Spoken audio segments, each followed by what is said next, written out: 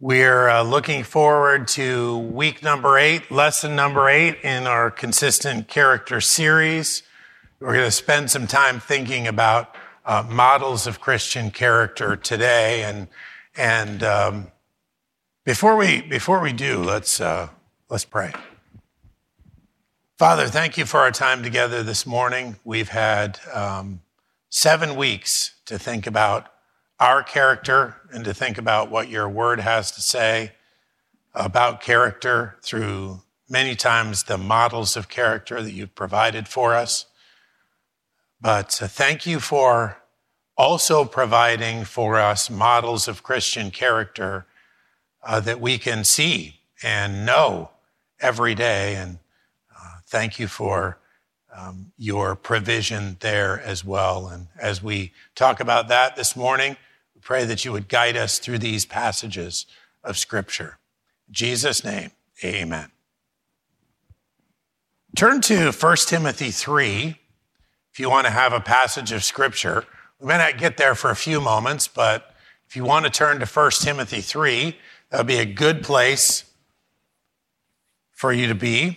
I'm going to read a little bit of another passage before we get there, and then read you something else also as part of our introduction.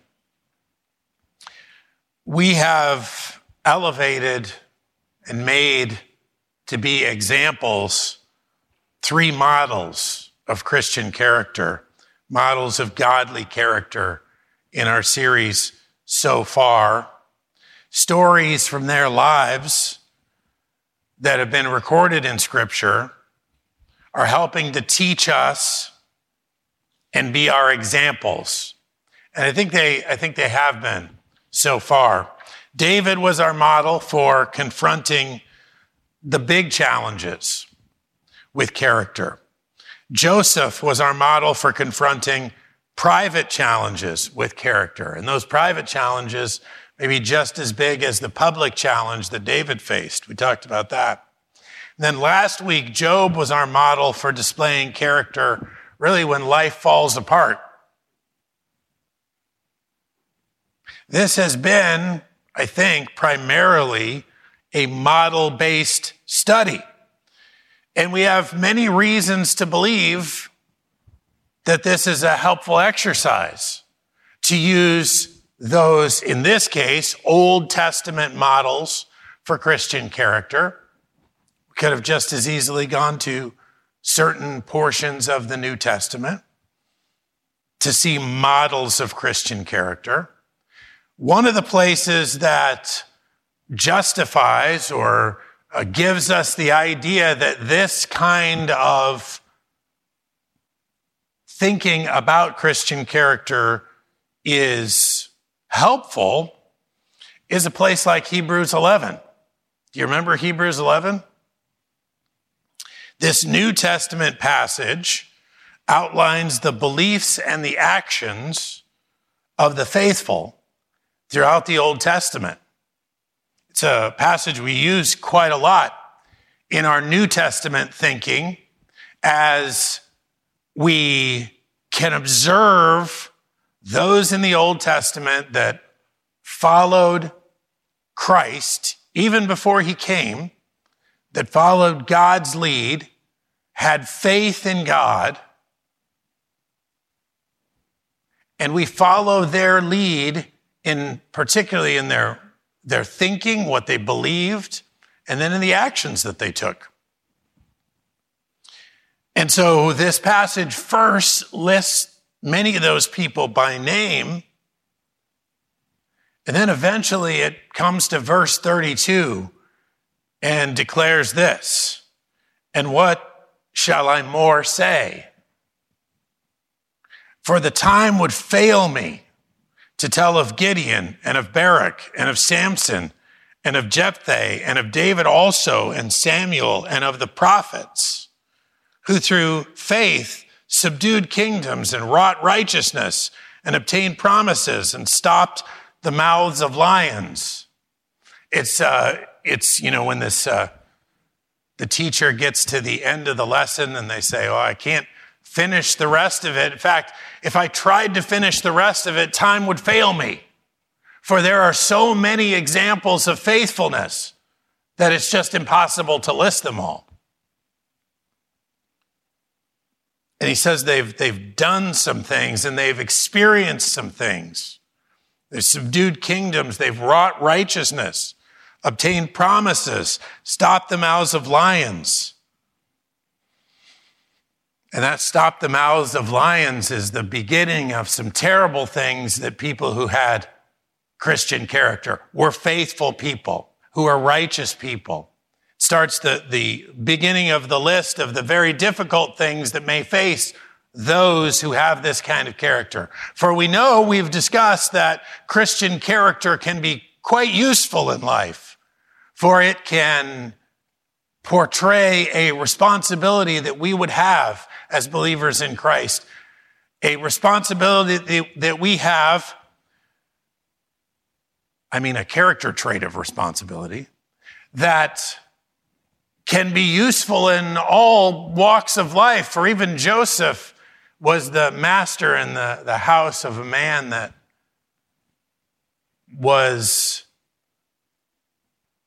who was looking for someone who could, with trustworthiness, manage his house. We know Christian character is quite useful in the world, but there's another side to Christian character that you see particularly in the stop the mouths of lions. Then verse 34, this is that other side. Quench the violence of fire, escape the edge of the sword. Out of weakness were made strong, waxed valiant in fight, turned to flight the armies of the aliens.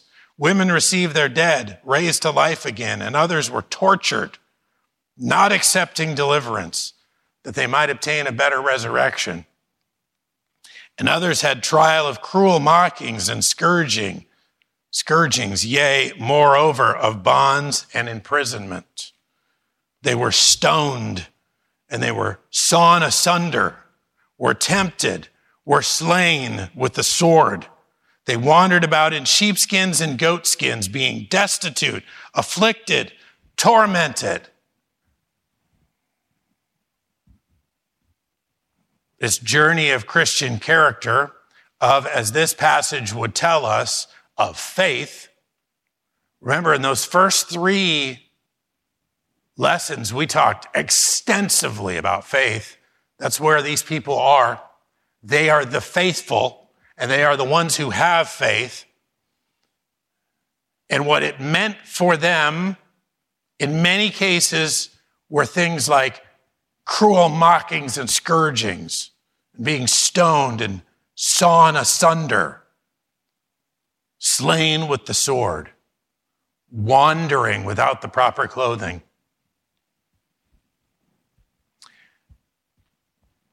We said it many times. I want to say it just again in this moment. Christian character is built in challenges, but it's also built for challenges. And that's what these great saints, these faithful saints, had. There's a description of them in verse 38, the description God gives. And it's really an astonishing thought. It says, of whom the world was not worthy. They wandered in deserts and in mountains and in dens and in caves of the earth. And these all, having obtained a good report through faith, receive not the promise.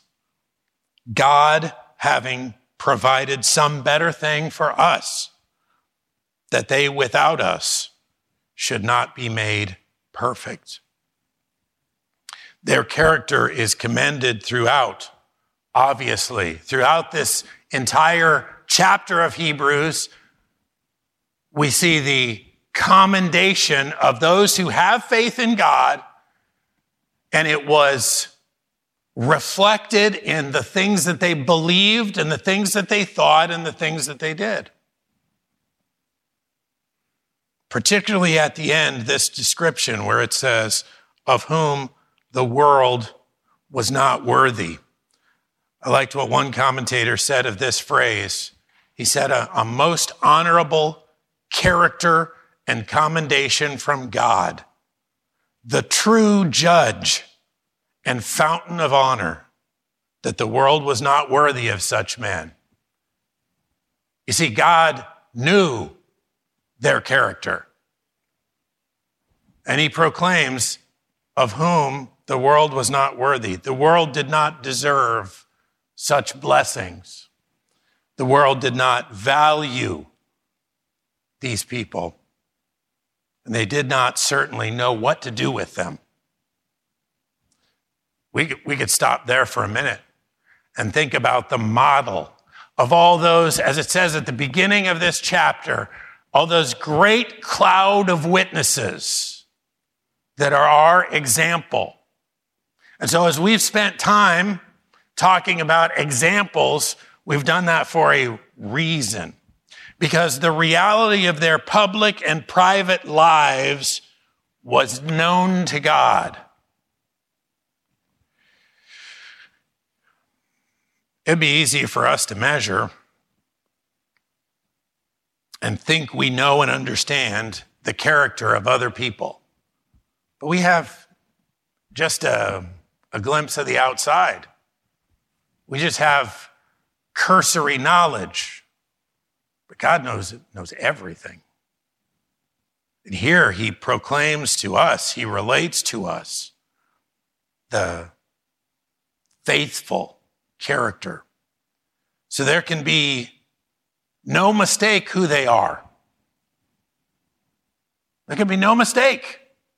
Meaning we have legitimate models, right? I always joke around when people say that was legit, I always say, you mean it was legitimate? But I'm talking, this is legit models. So we know God declares their faith and he declares their faithfulness. There's also this, it says they obtained a good report. Another commentator says about this, though they obtained this good testimony, they did not receive the promise, the testimony of the completed work of the Messiah on their behalf. Think about that. They were looking forward to a Messiah that was seen afar off. If these followers of God were steadfast without receiving, the fulfillment of that promise, those who have received indeed the fulfillment of that promise and are understanding, looking back and seeing the example of the Messiah, those of us have even more reason to continue on through trials and through difficulty. And we know that this is the case because we look forward even to a place like the Acts of the Apostles. And we begin to see the pattern lived out again. As even Stephen, as we talked about a couple of weeks ago in our church service, Stephen, with boldness, preached and was stoned for his faith. And it's as though you hear the echoes of Hebrews chapter 11, where it says, some were stoned. And now with the understanding of the promised Messiah, many would face hard things, things that aren't even recorded for us in Scripture, but that we know that occurred because of written history. And they would face many things, many hard things, and they would remain faithful. And we could tell the stories this morning of in scourgings and in torture and in trial, a refusal to turn from the faith, but a continued desire to remain faithful. And folks, that is character. That is character. We are in a better position and we have a better opportunity. Isn't that wonderful? How many times in that book of Hebrews does it talk about Jesus? Does it talk about this new covenant? And it uses the word better. So we have it a little better. Hey, we can look back and we can see. So if it is true based on what we've seen here, that models are helpful. Perhaps we would wonder what modern models we have for character. I started thinking about this. I thought, how do we do this? If we're going to come to the understanding, and I think we've seen the value, if we're going to come to the understanding that we need some models to show us how to live when situations come up and confront us, and we need character, how are we going to represent today? What do we do? Pick some people out and point to them and say, well, this is a person of good character, follow them. That's kind of difficult. Yet I started reading something the other night, and I thought, I can't use this. This isn't helpful. I was reading things about character. But when I started to think about this a little more, I went back to an article. One author has addressed this question, actually. He has a rather lengthy introduction to his answer about how we find modern models for character. And I thought, aha, he's seen something I haven't seen, and he understands something that I hadn't thought about. And I want to read it to you, and I hope you'll bear with me because it's lengthy, but I want to read it to you.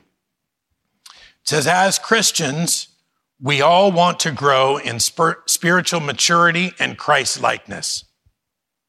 We all want to become what we are in Christ. To put aside the sin and unrighteousness and to replace that sin and unrighteousness with patterns of holiness. I think that should be what we want. That should be the desire that God's given us when we come to know Christ. Ultimately, we want to become like Christ, to think how he thought, to behave how he behaved. And we do well to aspire to the highest standards of holiness and godliness. I think that's what we're trying to do in this series. The Bible holds out one group of people who serve as models of Christian maturity. Do you know that, or have you thought of that? And we understand this. We've gone through a process that has pointed this out very recently at our church. Elders or pastors, overseers, shepherds. They're qualified to the office primarily on the basis of their character. Isn't that true?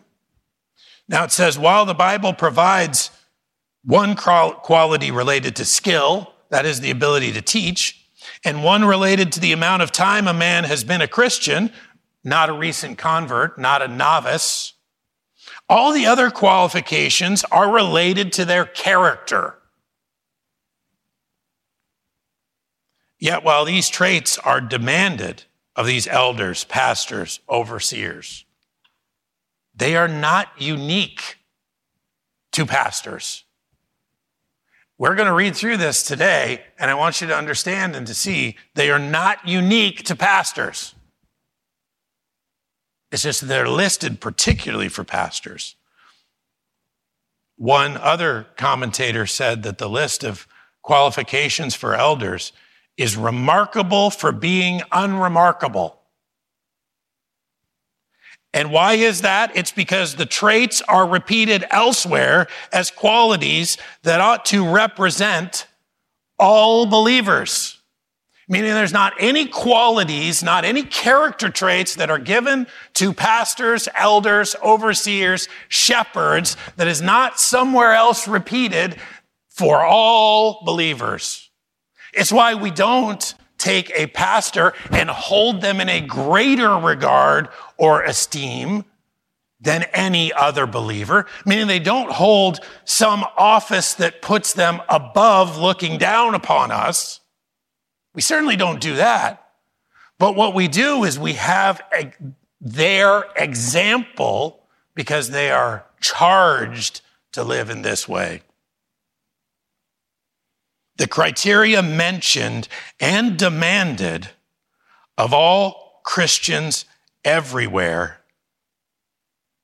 which is another way of saying pastors, elders, are first of all to be exemplars of the Christian graces that are presupposed as mandated on all Christians. Every church is meant to be full of men and women who display these character traits. Isn't that true? But he saw something, these commentators, these authors saw something that I didn't necessarily see at the time and didn't even know I saw it after I read this. And I said, how do we find modern examples? What do we use as a basis for modern examples? But here it is. Before we go on, I want to say this and make this clear. Christ is our primary example, the one to which we must be conformed. And it is simply those who we have in leadership above us that are to be the examples for being conformed to Christ. And those men are just flesh and blood like we are. Remember this.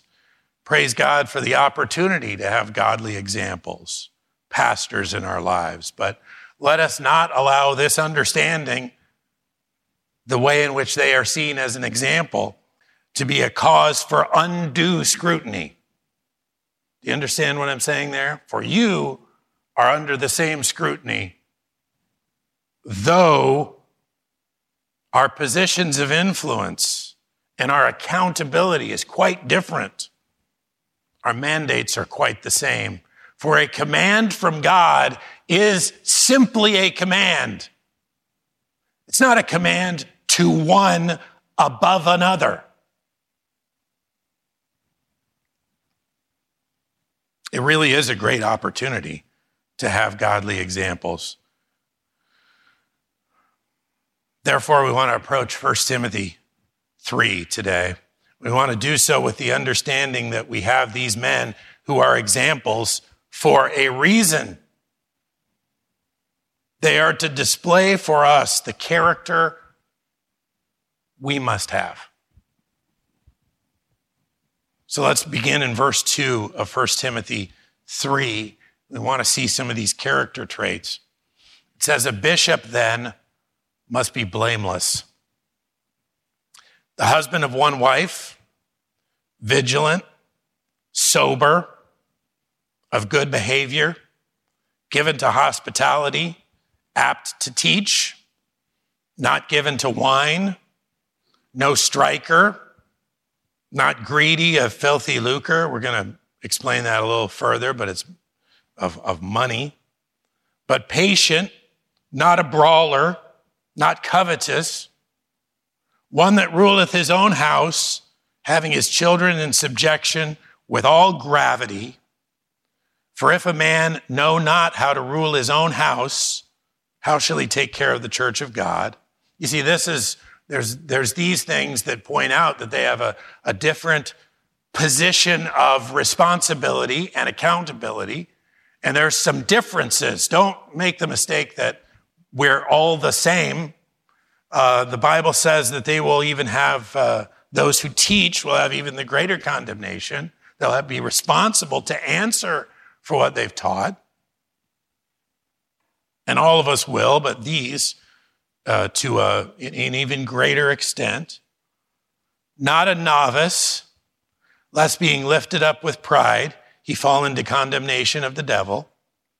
Moreover, he must be of good report of them which are without, lest he fall into reproach and the snare of the devil.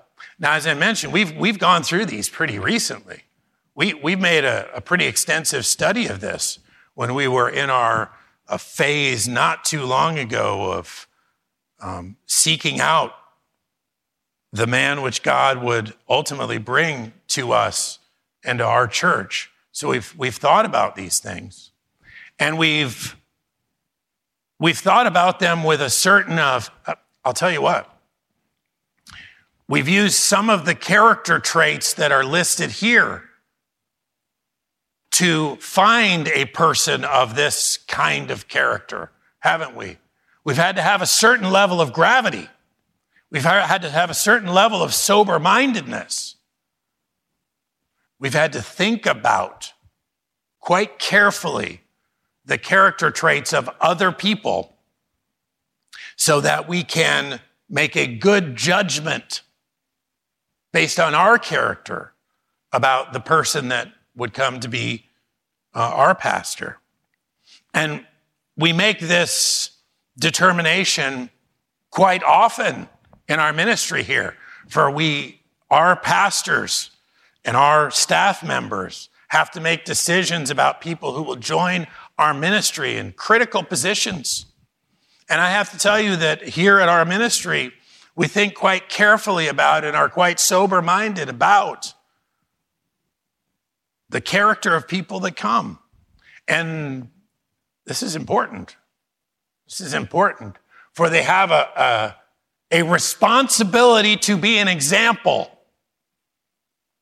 And as I've told people in meetings and things here many times, the thing that could take a ministry off track, a ministry like ours off track, more quickly than anything else is having the wrong people with the wrong kind of character in positions that are very, very important for the ministry. And so it's almost as though these character traits of gravity and of blamelessness even, and of sober-mindedness are important in even determining who would be a good fit as far as this exemplar position in our church. The word blameless at the beginning of this passage may seem a difficult one at first glance, because we think of the term and say, without any blame whatsoever. What kind of person are we looking for here? A person that's sinless? It's not the case at all. We would mistakenly see it as perfection. It is not. We don't know anyone who's perfect apart from the Lord Jesus Christ. Another reasonable rendering of this word would be above reproach. This is the idea that a person could be accused, but not credibly. They could be accused, but not credibly. Meaning, someone may make a charge, but it won't stick. Meaning there's not something that can be pinned on them. For this is what they have done. They have dealt properly and thoroughly with sin. And not only that, they continue to deal properly and thoroughly with sin. That's what we're talking about in a blameless person. Let me ask this. Are believers in the Lord Jesus Christ of all phases of their discipleship to deal properly and thoroughly with sin? There's absolutely no doubt that that's the case. None. This bishop is held to no higher standard than we are in that sense. For all disciples of Christ are commanded by Christ, as we've read in this class, Matthew 5:48, be ye therefore perfect, even as your Father in heaven is perfect. Quite a standard for us. That's just talking about blamelessness. That's talking about dealing thoroughly, quickly, properly with sin. For we sin, folks, we sin. There's no scandals in our lives. There's no hidden things that could be pinned on us. There's no accusation that could stick against us. You know, if we were to look in the New Testament rehearsal of the early disciples and apostles, what you'll find is they're often accused. But what you'll also find is it even says in many in many cases about those accusations, it says the accusations were not true. They were false accusations. If you think about the accusations that came against the Lord Jesus Christ, he was blaspheming against all that God had. No, he was the Messiah. There's no reality behind the accusations. We saw this kind of blamelessness in Job last week, didn't we? He walked with God and he dealt with sin. It rehearsed this for us. He saw God in a proper way, and his actions reflected this fear or reverence for God. Character. These are examples we must follow and be ourselves. The pastor is also to be the husband of one wife. Now, this is interesting. You could tend to sort of throw this out and say, well, this doesn't really apply to us, or this is not a particular note to us. But what this is talking about, what this is referring to is he is faithful and he's true. He shows in this relationship. Keep in mind, the only relationship that is used as an example for Christ's relationship with the church. He shows in this relationship that he has integrity, that he has purity of heart. It reflects his morality. It reflects his fidelity. It reflects his commitment, his devotion. Does it not? He does not have a wandering eye or a wandering heart. Well, it says something deep about his character. We know that to be the case. These characteristics are obviously biblical and to be applied to all, no matter our relationship status. But it's true, a man tells us much when he shows purity and integrity in his marriage. Tells us much about himself. It's really interesting when you'll hear about people and they're not believers in Christ. And we're not talking on the level that we're talking here, meaning we're not theologically speaking about anything.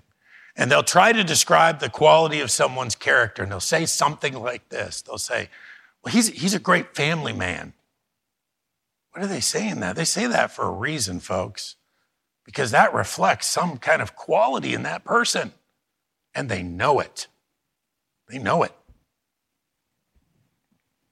Folks, those kinds of quality are not dependent on marriage. There's simply one place for it to be seen. It's not dependent. No chance. It's dependent on marriage. This example to us is another help. But the pastor must be other things. He must be vigilant, or he must be temperate. He's a person who's not given to extremes, but he has clear thought enough that he can recognize the subtle schemes of the enemy. Now, I made a connection here that I wasn't planning on making, but I mentioned several times in previous passages that I was amazed by the clarity of thought of those who were in challenges and could recognize sin for what it was, both in the life of Joseph, well, in the life of David as well, for he's the only one that realized something had to be done about Goliath. And for the life of Joseph, because he said to Potiphar's wife, imagine what I would be doing and how I would betray God and Potiphar if I were to do this thing that you're asking. And he saw with clarity. And with Job, for when all this calamity came upon him, he was able to look at it and say, naked I came from my mother's womb. And I'm not quoting the verse correctly there, but that's the part I remember. And I thought about this. Every description that I read of vigilant or temperate said something about the clarity of thought of the person. And I thought, that's pretty good. It's pretty good. They ought to be a vigilant person. And there was something very similar about the next phrase. They ought to be sober, serious-minded. There was clear thinking built into those definitions too. It didn't matter which concordance or which Bible dictionary you went to, there was something about the ability for them to think clearly about things that were occurring, so much so as that when temptation came into the life, they were seriously thinking about that, sober-mindedly thinking about those things, and not in any way confused or had a clouded thought process. I thought that's a great character trait to have. You'd certainly want that in a pastor, and you'd want that in any believer who has character. They're thinking people. They're serious-minded people. They're considered people. That doesn't mean they don't have a sense of humor, by the way. I'm not talking about that. But they know when to be serious. And they know why they ought to be serious. And they know what's at stake if they're not. They're to be considered. They're to be people of the Word. The Word ought to guide them. And it says they ought to be of good behavior. They ought to be of good behavior. I hate to think of a pastor that wasn't of good behavior. It'd be a terrible way to describe someone. They're respectable. You know, it's interesting. We find this same word really just a few verses earlier, but it's used in a very different context. When it says that women should adorn themselves in modest apparel. That's the same word. Seemly, respectable. Respectable. We certainly ought to be that way. They're also given to hospitality, meaning they show care for others. They're generous. They provide others with a warm greeting, a warm meal, perhaps, and definitely a warm heart. Wow. That's good to have a pastor that way. I think we do, by the way. I think we do. We have pastors that way. We should be very thankful for our pastors. You might see their faces in your minds when you hear some of these attributes. I certainly do.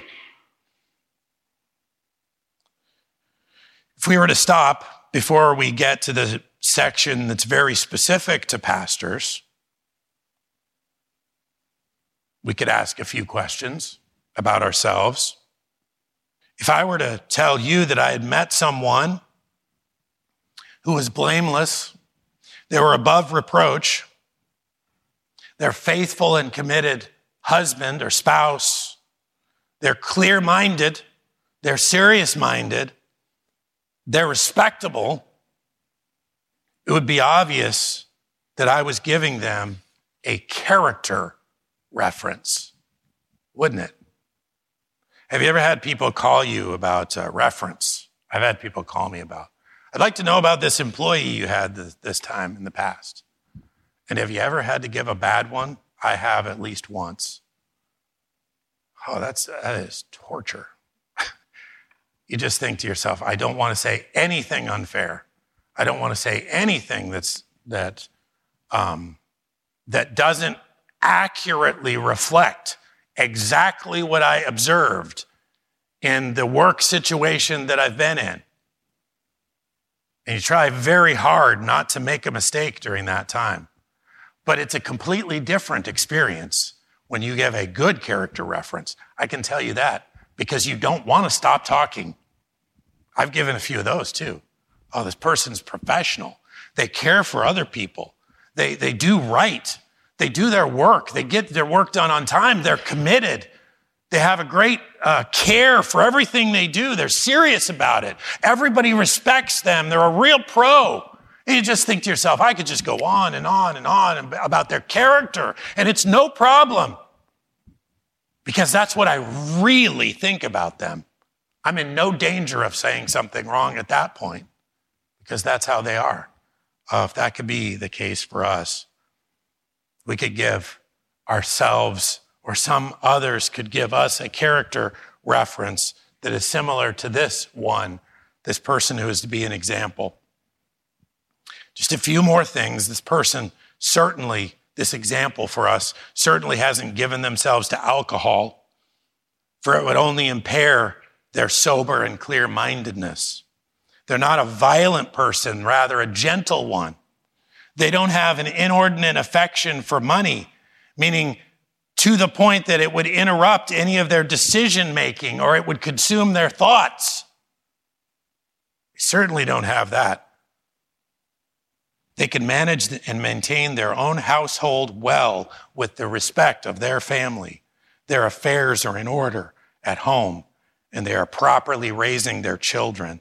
They have a dignity and a gravity about them that is evident. All of that is in this passage.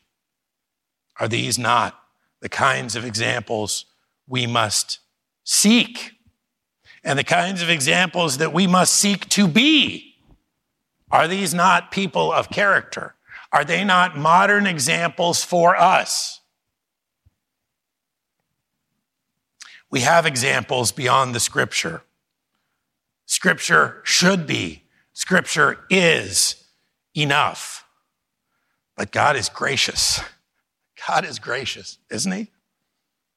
And he knows that we sometimes need a name and a face and a person. Doesn't have to be a pastor, but it certainly has to be somebody like this. And so he gives us examples and he gives us models.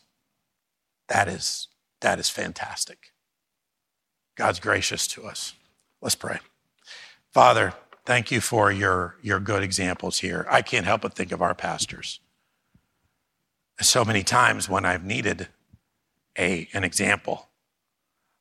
Truth be told, I haven't known what to do about something. I haven't known where to turn, and yet you've sent one of our pastors, and I have the real privilege of working with them every day. And I can tell you, I can't think of very many others that I would say are more of an example than our pastors. That's a wonderful thing. But let's not leave it there. There's many others in our church who are examples too. Help us to be those examples. Help us to be those that someone in our church could point to and say they're an example of consistent Christian character. That'd be a wonderful blessing. Help us with that in Jesus' name. Amen.